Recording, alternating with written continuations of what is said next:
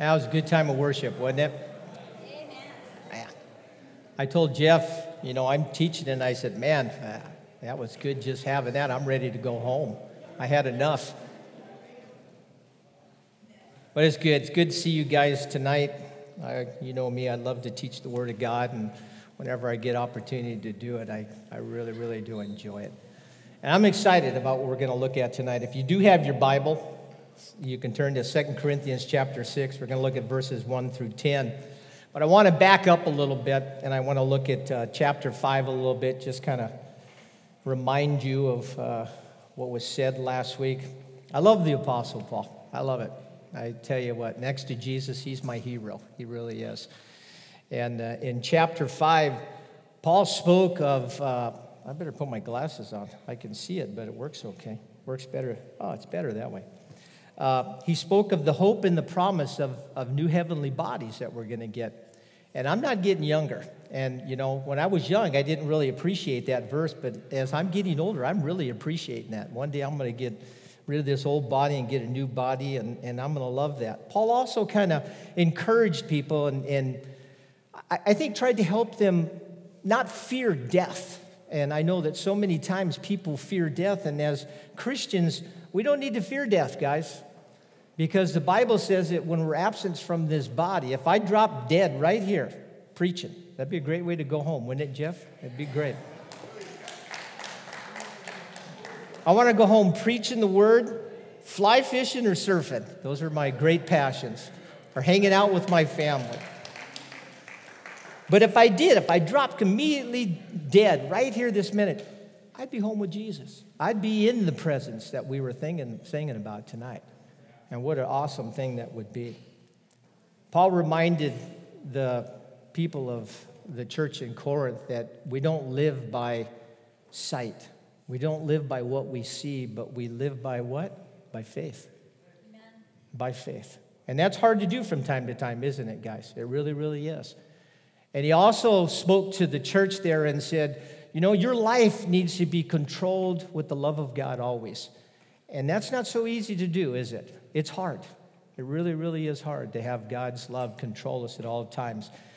Paul was speaking that to this church, and he told them, he said, listen, in the New American Standard Bible that I used to preach out of for years and years, it said that we're new creations in Christ. I love that. I remember reading that verse when I was a brand new Christian. I said, wow, all the old things are done away, and now I get to start all new again. And what a wonderful thing that is. And because of that, God has reconciled us to himself because of what his son did on the cross. And he's given us that same kind of ministry to reconcile people to the Lord. Tonight, as we look at 2 Corinthians chapter 6, we're going to see Paul's heart. We really are. And as I said, he's my hero. He really is. And I like knowing people's hearts, and I want you guys to know, and you hear me say it so much. God's so much concerned about our heart, more so than anything else. He really is. He knows our hearts better than we know our heart.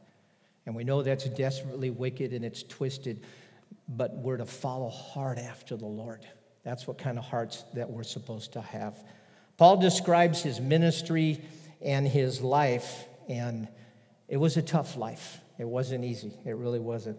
Our young pastors in training, take notes tonight, because I'm going to tell you, you're going to learn what ministry is all about. And being a servant of God isn't an easy thing. It's not for the faint of heart. It really isn't. I was a senior pastor for 18 years, and my wife and I ministered for 30 years. Boy, I tell you, you can't have a faint heart. You really can't. There's a lot of things that'll just kind of, shock you at times, but there's great joy that comes too. Paul had such a passion, such great passion. That's why he did what he did. And he knew that it was a privilege to preach the gospel, to stand up before people and to share the words of life with people. For anybody that speaks God's truth, it is a privilege. It truly is, guys. And he did it whether people loved him or whether they hated him, whether he was having good times or he was having hardship and trouble. And trouble followed him wherever he went. He had the false teachers that as he would go in and he would start a church, they'd come right next couple weeks around there and just try and disrupt everything that he had just done. What a terrible thing. That's the kind of things that he was facing as a servant of God, but he did it with great passion and great joy. Let's stand up as I read verses 1 and 2 as we honor God's word, as we always do, his holy scriptures. Well, I haven't said that in a long time, but that's what they are. Verse 1 says, as God's partners, we beg you not to accept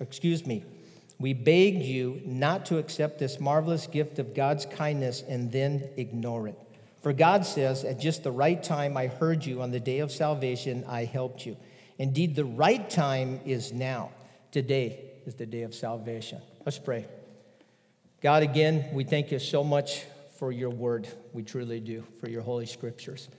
We thank you that they teach us, that they train us, that God, they speak to us and tell us what we're supposed to be doing, what we're not supposed to be doing. Give us revelation tonight, Lord. Open our hearts. I think our hearts are already softened, Lord, because we've been at your throne room tonight worshiping you. Let the seeds of life be planted here in Jesus' name. And they all said, amen. Why don't you all sit down?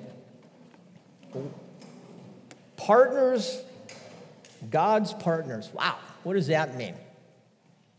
Well, literally in the Greek, it means that we are to work together. My wife works at Starbucks, so keep going there. Keeps her in business. I like that. And you know what they call the people that work there? They call them partners. They call them partners. They're co-workers is what they are. And it's interesting as I studied through this, that this Greek word that is used here is the same word where we get synergy. How many of you guys know the word synergy? Yeah, it was kind of trending a while back ago and stuff, a really, really big thing.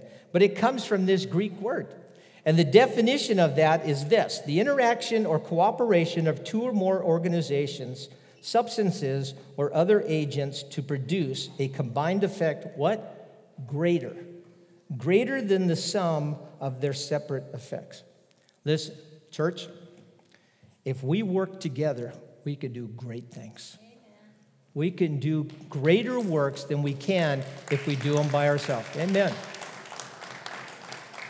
And that's what Paul's trying to tell this church. They're saying, look, you guys are partners. Start working together. Because if you work together, you can do great things for God. You truly can. Paul understood that, spreading Jesus' work, it takes teamwork. It takes teamwork to spread his love, to spread his grace. Remember when Jesus would send out his disciples? Did he send them out one by one? No, he didn't. At least always with two. Paul the Apostle, when you look through all of the letters and the things that he did, he always worked as a team. You see, listen, you guys are on Team Jesus. I'm on Team Jesus, and Jesus is our boss. I want you to turn to somebody real quick and say, I'm on Team Jesus, and he's my boss. All right?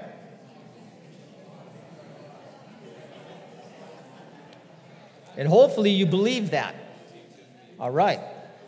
Colossians 3 says this in the Phillips translation. It says, whatever your task is, put your whole heart and soul into it, as into work done for the Lord and not merely for men. Knowing that your real reward will come from him, you are actually slaves of the Lord Jesus Christ. This is in the context, if you looked at it in Colossians, talking about slaves and masters, but kind of today it would be like employees and employers. And what he's trying to say there is you got to give it all that you got. You got to give it all that you got. You need to make sure that when you're working as unto the Lord. In chapter 5, back in there, Paul describes what we are to do and what we are, as being part of the team. And I think Dustin, where's Dustin? He taught last week. Where's Dustin? I saw him in here. He's not here. He taught last week, right? I'm sure he did a great job. But in chapter 5, it says that we've been reconciled and that you and I now are ministers of reconciliation. We're no longer alienated from God. We're no longer strangers from him. Thank God for that. You know, the world that we live in, guys, is alienated from God. That's why there's so much hostility in this world. And this world is getting more and more hostile every day. You turn on the news, it's just happening about every hour or something like that. It's hostile because they're alienated from God. The Bible in chapter 5 said that you and I have been given that task of bringing people back into a right relationship with God. The Amplified Bible says that by word and deed, we might aim to bring others into harmony with Him. Harmony with Him. This world is in disharmony with God. That's why there's so much chaos. That's why there's so much chaos. It also says that you and I were ambassadors of Christ. You guys know what ambassadors are? I'm sure Dustin did a good job about that. But what do ambassadors do? They represent whatever nation they come from, and that they're answerable to that nation. If I was an ambassador, for the USA and some other kind of country in there, I'd be answerable to our presidents. And ambassadors have to be careful what they say and how they act, don't they? If you don't act right, if you don't say the right things, guess what? You get fired. You're out. That's how it is. But you see, you and I represent not ourselves. We represent Him, don't we? We represent Christ. In your job where you're strategically placed, in your school where you might go to school, or at your neighborhood or wherever you might shop, you're strategically placed there to be an ambassador for Christ, to be an ambassador. Well, here's a question I have for you guys. I don't know if Dustin asked this or not, but how are you doing as an ambassador and as a minister of reconciliation? How are you doing? Listen to this. What kind of review would you get from team leader Jesus if he brought you in and said, hey, how you doing? And then would Jesus give you a well done, good and faithful servant? Would he give you a raise? How many of you think he'd give you a raise? Oh, a few. Being honest. Being really honest. But he's called us to do that. He talks about grace. And did you notice, I think about 2 or 3 of the songs tonight Jeff picked were about grace. And Paul was referring to here about this marvelous gift of God's kindness, and he said, don't ignore it. He has a strong appeal, and that's the word that's used there in the original. It's like he's begging them to not forget about God's grace. Not forget about it. Encouraging them, persuading them, trying to convince them not to reject it or to ignore it. And that's what some of the people in the church at Corinth were doing. The New American Standard Bible says that don't receive his grace in vain. In other words, it's kind of a picture of just throwing it aside. Here's an illustration I got, all right? We've received this wonderful gift from God, and it is grace. And it would be like this. Maybe somebody in our congregation, you're financially in debt. You need $5,000, $10,000. You don't have a job. There's no way out. Bills are a thing. It's a nightmare. And you know what somebody does? They come up to you and say, hey, sister, you know what? You need $10,000. I'm going to give you $10,000. So the person gives $10,000 and you go, wow, this is great. And then you go out and buy the biggest big screen TV that you've ever had in your life. That's kind of throwing his grace aside. You see, it's a marvelous gift. It's an awesome gift. Listen to what the Bible says about grace of God. Titus 2, verse 11 through 12 says this in the Amplified. I remember reading this when I was a young Christian, and I was just learning about what God's grace is. Listen to what God's grace tells us to do here. For the grace of God, his unmerited favor and blessing, has come forward, appeared for the deliverance from sin and the eternal salvation of all mankind. It has trained us to reject and renounce all ungodliness, irreligion, and worldly passion, desires to live discreet, temperate, self-controlled, upright, devout, spiritually whole. lives in this present world. And then look at the Phillips translation. For the grace of God, which can save every man, has now been shown for all men, and it teaches us. Did you know grace teaches us? Grace teaches us to have no more to do with godliness or the desires of this world, but to live here and now responsible, honorable, and God-fearing lives. That's what grace is supposed to do in our lives, if we really let it work. It's supposed to teach us to deny the sinful life that we have. You know, it's not a get-out-of-jail-free card, Jeff, you know. Monopoly, it's stuck in my head, you know. I don't have any props tonight. I don't have a bathtub. I don't have a boat. I don't have those things. But it's not a get-out-of-jail-free card, and that's what the people at Corinth were thinking that it was. I got this card. I can just live every way that I want. Listen, if God's grace in your life, you're going to want to deny the way you used to live. When I gave my life to Christ back in the old Jesus movement days, man, I wanted to turn 180 degrees. I wanted to completely go the opposite direction. That's what God's grace does for us. It truly does. An acronym for grace, and we should have it on the slide, is God's riches at Christ's expense. That just characterizes what grace is. The definition really is bestowing undeserved benefits to someone who doesn't deserve it, but deserves the wrath of God. And before we gave our lives to Christ, we deserved that. But because we now have that grace of God, we believed on the Lord Jesus Christ, we're saved. We don't have that wrath anymore. That is not going to happen to us. When did grace show up in the Bible? I was thinking that when I was going through this. I said, wow, when's the first time it showed up? In Genesis 6:8, it said, but Noah found grace, favor in the eyes of God. He was a righteous man. He wasn't a perfect man. But as I looked at that, I said, you know what? This guy wanted to be right with God. That's what he wanted. He wanted a right relationship with God because God's favor was on him. God's grace was on him. And he wanted to live right. That's what God's grace is supposed to do for us. You know, don't ever turn our backs on grace, God. Grace, guys. Let it teach us to live right with God. He says here, when is the day of salvation? When is it? Today's the day of salvation.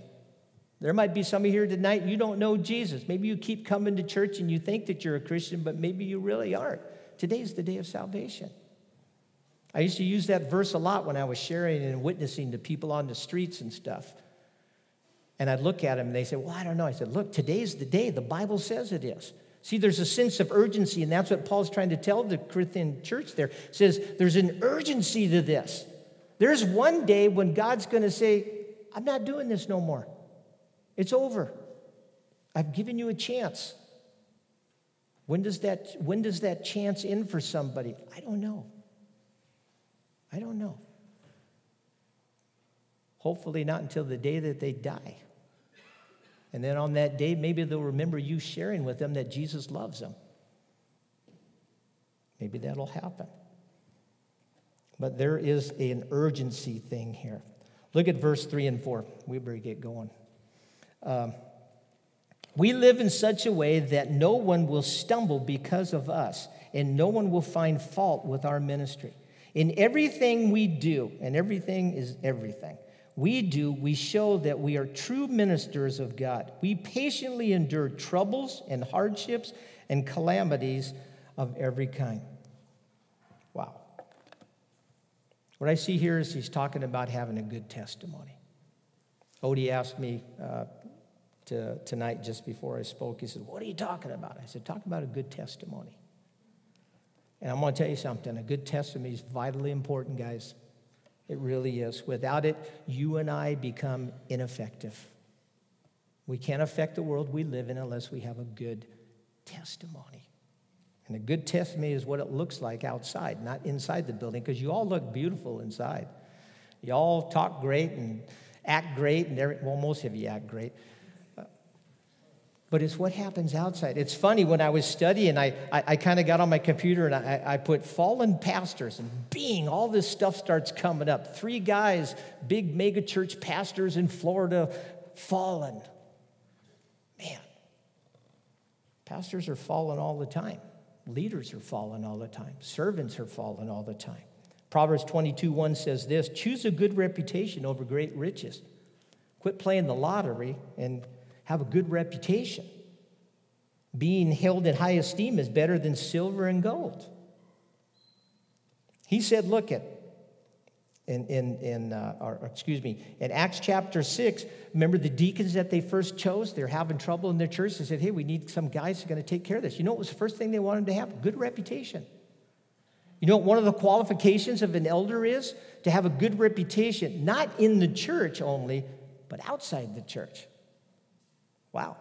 How many people would pass that test if all of a sudden we go out and say, well, hey, I don't know who, Jim, hey, how, start talking to everybody that he works with and all that kind of stuff. Wow. I don't think we get a different picture, but you know what I'm saying. That's having a good reputation, not worrying about what my neighbor might say about me. He said, no one stumbled because of my life. Nobody, he says. Listen, be thoughtful of other people. You know what I mean? Don't cause your brother to stumble with something that maybe you've got freedom with. Romans chapter 14 talks a lot about eating and drinking and special days and stuff. I like what he says here is that no one could find fault. Paul did nothing that discredited the ministry. And there's too many people nowadays that discredit the ministry. There truly is. In the 80s, we had an abundance of them. Remember, you see a lot of older people. Jim Baker, Jimmy Swaggart, man, we had just tons of them falling by the wayside like that. It's still going on today, guys. And when those men and when those women fall, you know what they do? They discredit the ministry. It's like punching Jesus and giving him a black eye.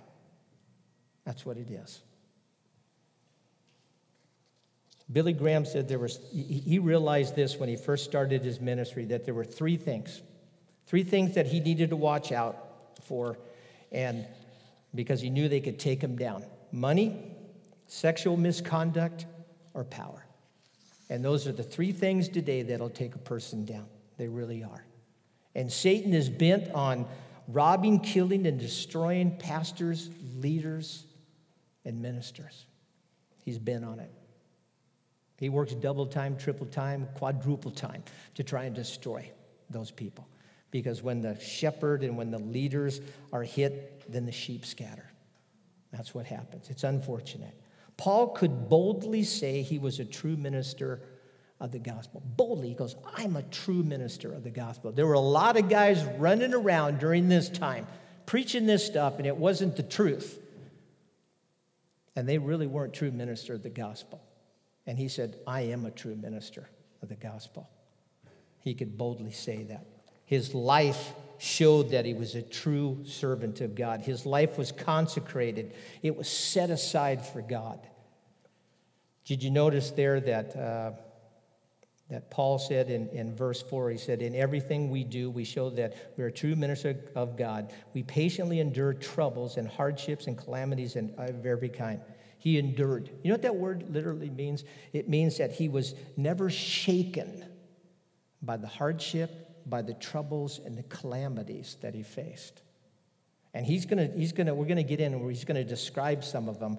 But those troubles, the word that's used there in the Greek is the pressures that came upon him. The pressures. And pastors get a lot of pressure. They really do.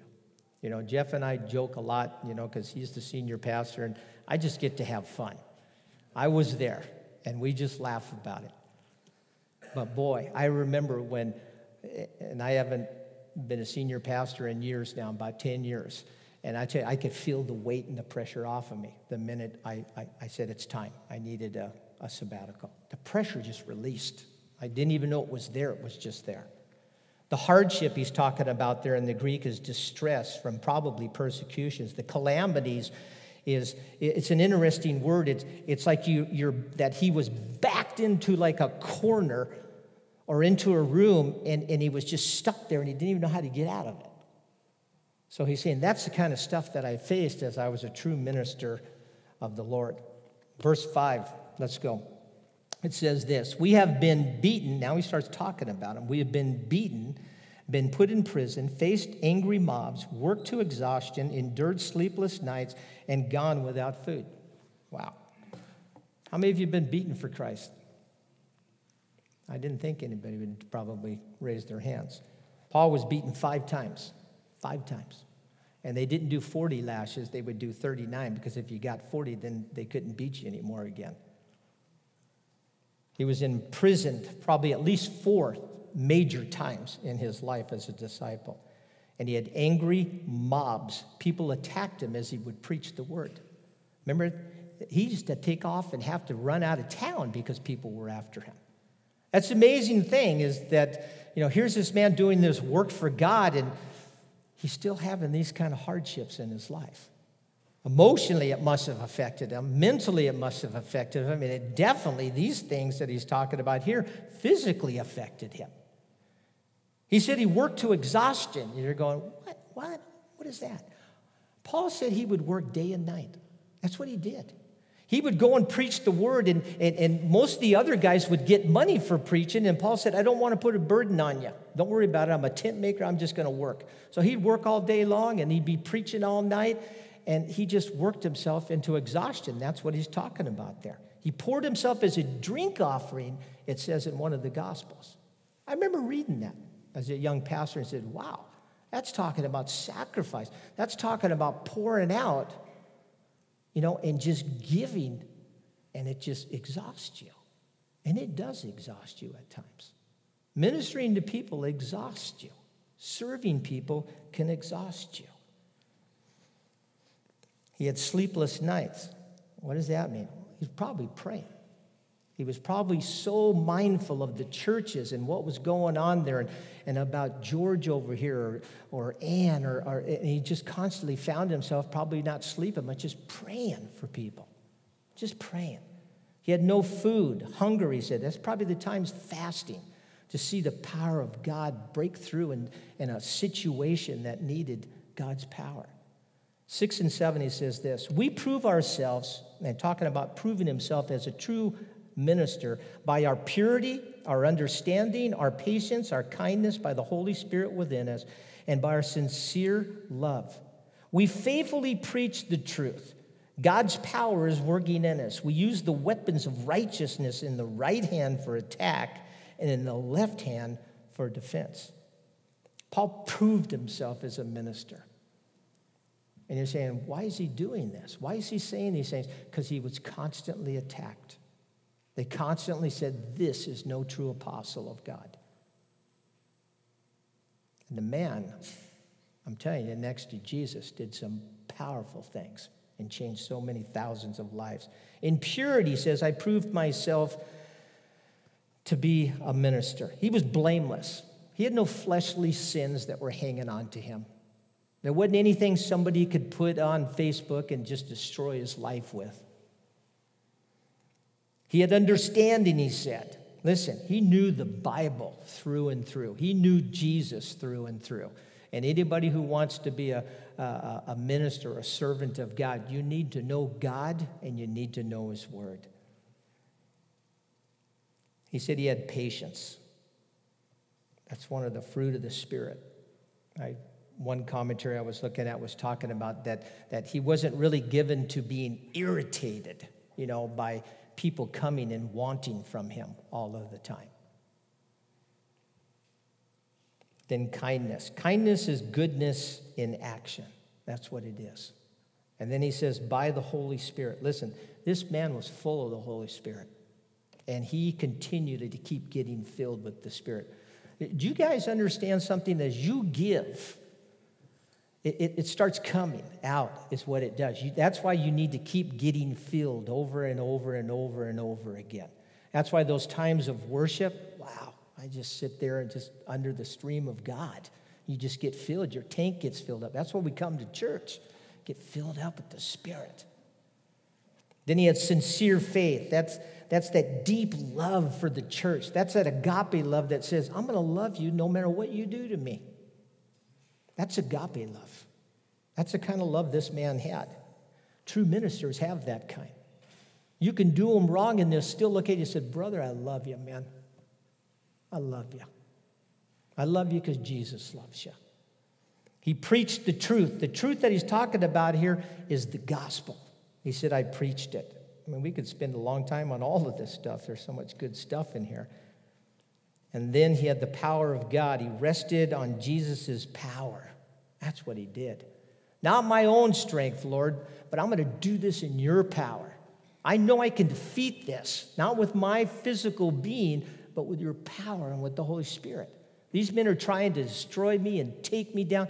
But Lord, I'm going to keep pushing on. I'm going to keep pushing on. You know, I get a picture of like a sail ship just in the blackest of nights and storms and winds blowing and trying to get through that. And Paul going, don't worry about it. We're just going to make it. Keep going. Keep going. He used weapons of righteousness. He accessed the arsenal and the armor of God. Listen, some of you are being defeated because you're not accessing in the armor of God. And it talks about that. It talks about all of the elements that you need to put on, the helmet of salvation, the shield of faith, all of that. Some of you are being defeated because you're not accessing that armor. Paul said, I use it for what? The right or one for attacking and defense and offense. Let's go on and we'll finish up with this. 8.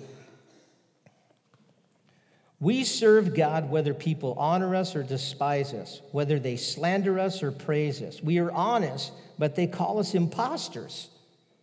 We are ignored even though we are well known. We live close to death, but we are still alive. We have been beaten, but we have not been killed. Our hearts ache, but we always have joy. We are poor, but we give spiritual riches to others. We own nothing, and yet we have everything. Kind of going back and forth on this contrasting thing here. Listen, Paul was going to serve God no matter what. It didn't matter to him. It really didn't. He says, I don't care if they honor me. I don't care if they despise me. It doesn't matter. Love me, hate me. I'm still going to love you, and I'm still going to be a minister for the King of Kings, for our Master. He said, I don't care if you slander me. I don't care if you praise me. I'm still going to serve God. I don't care what you say about me. He said, I don't care if you say I'm a liar, that I'm an imposter, that I'm a deceiver. He said, I'm still going to serve God because I know that I'm not. I know what I do. It's in honesty. Listen, they were saying he was doing these things because he wanted money or he wanted prestige and all of that. Paul did it because he loved God. He did. Listen, he did because his heart, he had a heart for God.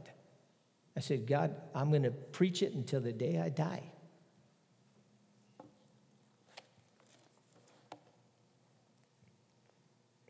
And he says, look, some people even ignore me. They have no clue who I am. But he says, but in the church of God, I'm well known.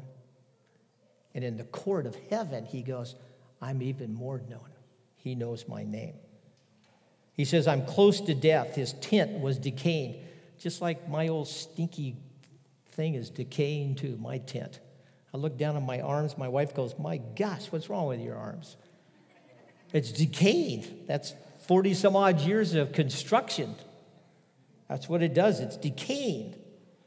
Close to death, but yet alive in Christ, he says. And then he says, I've been beaten so many times, but they never killed me. I keep coming back. I'm the little bunny? Keep coming back. He says, I have an aching heart, and sometimes I'm filled with joy. That's what ministry does to you. It gives you an aching heart, and it gives you a lot of joy. Parents, don't your kids do that to you? Oh, man, do they ever. And even when they get old, adults sometimes. Now I'm watching my little grandkids, so he's going to give me great grief and he's going to give me great joy. And then he says, we own nothing. We have no possessions. Paul had nothing, had no home, had no car, had no place. He had nothing, guys. He says, yet I got it all. I got it all. What kind of perspective is that? He had a good reputation. He really did. He had a good testimony, and that's what was so important for him. You know, as we wrap this up, listen, if we're going to reconcile people to Jesus, if we're going to bring back this world that's alienated to him, we better have a good testimony. We really need a good, sound testimony. We need to have a good reputation. And listen, every one of you guys in this place, you're going to suffer hardship, calamities, and all of that. I can't tell you you're never going to have that. You will. You've heard me say before, you're going to have seasons of it. You're going to have waves of it. Right now, I'm in a pretty good place. The thing with the neighbor, it's all settled out. God has been victorious. Serious. But that went on for a year and a half, 2 years. But you know what? It doesn't matter, guys. What I want you guys to put in your heart tonight, say, Lord, I don't care what comes at me. I don't care if I lose everything tomorrow. I'm still going to follow you. Can you guys do that? Yeah. Amen. Let's pray. Let's all stand up. Let's stand up, grab one another's hands. We talked about synergy tonight, so grab somebody's hand next to you. And I hadn't planned on doing that, but so it must be a thing that we need to do. Grab that hand, somebody, over there. Remember, we're partners, right? We're working together in Christ. So let's pray. Father God, we stand here tonight and we say, we're your partner, Lord. We're on Team Jesus. And whatever you call us to do, Lord, we're going to be willing to do it. We don't care, Lord. We don't care if we face hardships, calamities, troubles, whatever it is, Lord. We want to be like the Apostle Paul. We want to go to this world, Lord, and tell them that you love them so desperately and you love them with every being that you have, and you want them to come to you, Lord God. Take this world that is so broken, Lord, and bring them to their knees and help them to see Jesus, Lord. And help them to see Jesus in us. Let us have a good, strong testimony, Lord. Help us. I know some are tonight going, man, I just haven't been living right for God. Lord just wants you to know, start living for him right tonight. You make the choice. He's reconciled you. He's given you his grace, and he'll walk with you step by step, day by day. Thank you, Lord, for being with us. Bless my brothers and sisters. Help them to take heaven with them tonight to this world that doesn't know you. In Jesus' name, amen. Amen. God bless you guys.